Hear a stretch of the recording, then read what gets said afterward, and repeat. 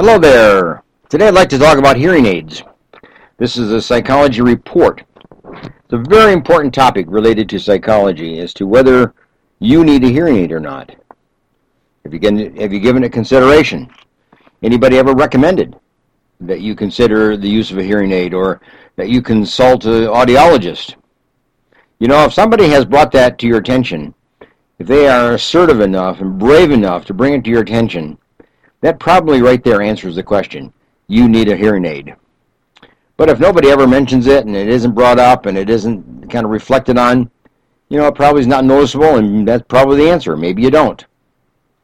But hearing aids come in all sizes and shapes and colors and expense levels, and very expensive ones that work very well under digital technology, and then those that are less expensive and but still have advantage.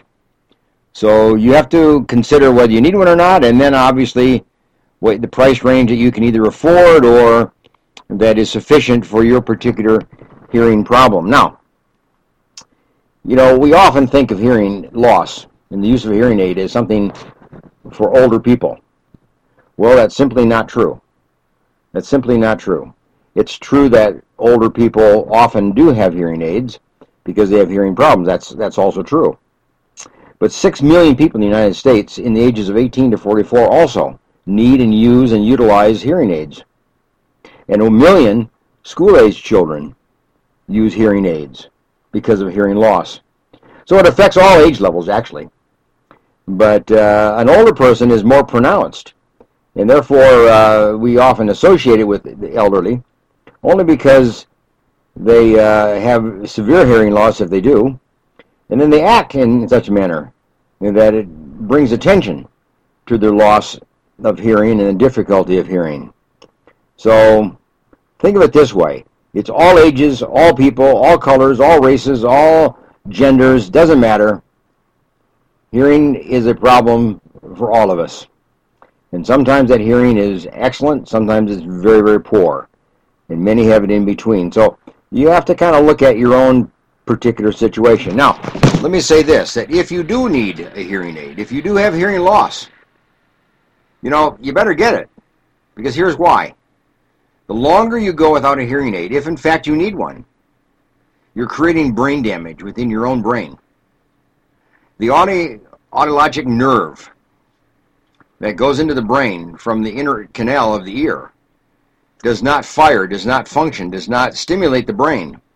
And when the brain is not stimulated at all levels of decibels and hearing levels, then that brain becomes inactive and eventually dies, eventually becomes dysfunctional.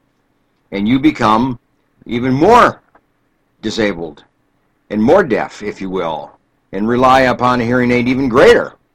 So the longer you go, the more likely you are creating your own damage to your own brain.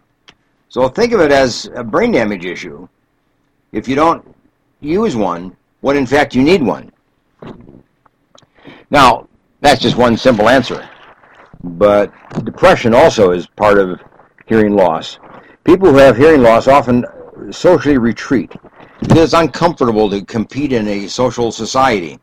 Hard to hear, hard to interact, hard to discuss, hard to be around a table and talk with other people.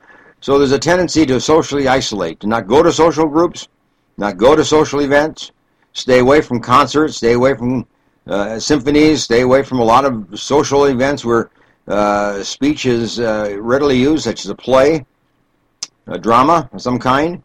So when you stay away from those kind of places, you increase your own loneliness, and therefore you increase your own depression.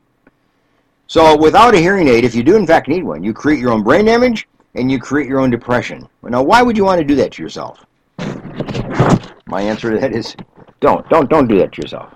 Okay? Now, if you need a hearing aid, or if you are in a group of people that may need a hearing aid in the near future, take particular caution about your eating patterns and your diet patterns because it affects your hearing. So if you have any degree of difficulty with hearing, or if you have a genetic background in your family of hearing loss problems, you may want to take into account issues of diet and healthy eating because that will help healthy hearing. For instance, I don't know if you knew this or not, but you need to take omega-3, the fatty acids, omega-3. They're typically found in fish and salmon, tuna, sardines, and they strengthen the blood vessels in the inner ear. Those kinds of foods strengthen the blood vessels in the inner ear and prevent that brain damage that I was just talking about, but increase the chances of hearing. Number 2, folic acid is another excellent source of protection for hearing loss. Sources would be like spinach and black-eyed peas and kidney beans and black beans and nuts of various kinds. So those are good things to have. Increase your folic acid. Number 3, you want to increase your vitamin B12. That improves the flow of blood to the ears. Foods that are high in B12 include things like lean meat, dairy, eggs, clams, liver, fish. So put those in your diet. Vitamin C also helps boost the immune system and is plentiful in oranges and grapefruits and bell peppers, for instance. So vitamin C, vitamin B12, folic acid, omega-3, make sure they're part of your diet. Also vitamin E. That helps improve circulation and can be found in almonds and peanut butter and sunflower oil. What about vitamin D? That keeps the bones and tissues in the inner ear healthy. Good sources are fish and milk. We often think of vitamin D as kind of for the legs and the arms to strengthen the bones of the main body. But you have very vital bones in your ear that contribute significantly to the actual act of hearing. So vitamin D is good for the bones of the ear, just as in a sense it's good for your legs. What about zinc? Zinc is another nutrient that can help protect against age-related hearing loss. It can be found in dark chocolate and oysters, for instance. I don't know if we eat a lot of oysters, but maybe eat chocolate. But if you're going to eat chocolate, eat dark chocolate. And then magnesium. It prevents noise-induced hearing loss and is found in bananas and potatoes and artichokes and broccoli. So magnesium is a good food to make sure you include in your diet. So when you eat, kind of think of it as being for your heart and being for your brain, but also being for your ear, your inner ear. And that affects your quality of hearing, which then affects the quality of life, which then affects the quality of your relationships, which then affects the quality of your impact upon other people and your relationship to them and your importance to them and your influence upon them. So you see, hearing, the quality of hearing or the loss of hearing is an extremely important social factor. Now, if you're an isolate, if you live up in the mountains and you don't see people maybe once a month and you don't socially interact and you're just really by yourself, you don't need a hearing aid. Why would you have a hearing aid? There's nobody to listen to you, and you have no one to listen to. So the interaction is minimal. So in that sense, very little need of a hearing device. Even if you live in the city, but you're isolated, you don't go anywhere, you just remain isolated in your own home. Well, maybe you don't need a hearing aid. But if you're going to be out and you're going to be interactive in the world in which you live, and you're going to interact with this world, learn and relate to people and have friendships and so on, hearing aid may be an extremely important factor to your life at this time in your life. And don't put it off if that's the case. So ask the people who love you. Ask the people who are close to you. Ask the people who know you. Ask the people who care about you. Ask them if they have trouble hearing you. And ask them if they struggle, talking to you so that you will hear them. If there's a kind of interactional difficulty in conversation. And if they have trouble with you, and when they speak to you and they have trouble you hearing them, they're telling you basically, you've come to the point where hearing aid is needed, go get one. Get one you can afford, get one that's good for you, get one that you can use, and maybe over time you can upgrade and get a better one. Hearing aids are often good for about 4 years because the technology improves and you need to get an upgrade on them. So it's an expensive proposition, by the way.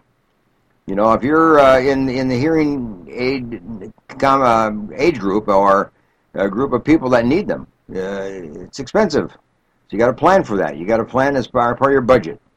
And unfortunately, they're not covered under Medicare. or any health insurance plan. But it's up to you. Make that decision and make sure that it's one that's very vital and important to you, okay? Well, nice to have you with me today on Psychology Report. I just want to bring to your attention one more time the Pregnancy Care Center of Fresno. They are in need of funds. They serve a population that's in a crisis situation because of an unwanted or unneeded or unexpected or untimely pregnancy. There are options out there. And they meet and they counsel with young men and women and help them think through the options and the choices and help them make it the right decision, as to how to handle that particular, pregnancy. And they do so in a very professional and kind and considerate and compassionate manner. And they do so in the context of Christian faith. Now, there's a pregnancy care center all over the country, and or sometimes they're called the crisis pregnancy centers. Every city, every major city has them. So if you don't live in Fresno area and you are in that situation like this, seek out the center that's near you and utilize their services. But even if you don't need their services, send them a few bucks. They need some money to provide services because it's all voluntary and it's all based upon the income that they derive from gifts and donations. So make sure that you are part of the donation system for a pregnancy care center in your area where you live. And see if you want to be a volunteer or you want to be helping them, call them and check it out. It's a great service and a great need, and certainly this is the issue that is very, very foremost in our minds today, is to save the lives of young babies. Give them a chance to live. Give them a chance to thrive. Give them a chance to be part of our society and a part of our world. So I recommend that you contact the Crisis Pregnancy Center or the Pregnancy Care Center in your particular community. Okay, nice to have you with me again today, and bye for now.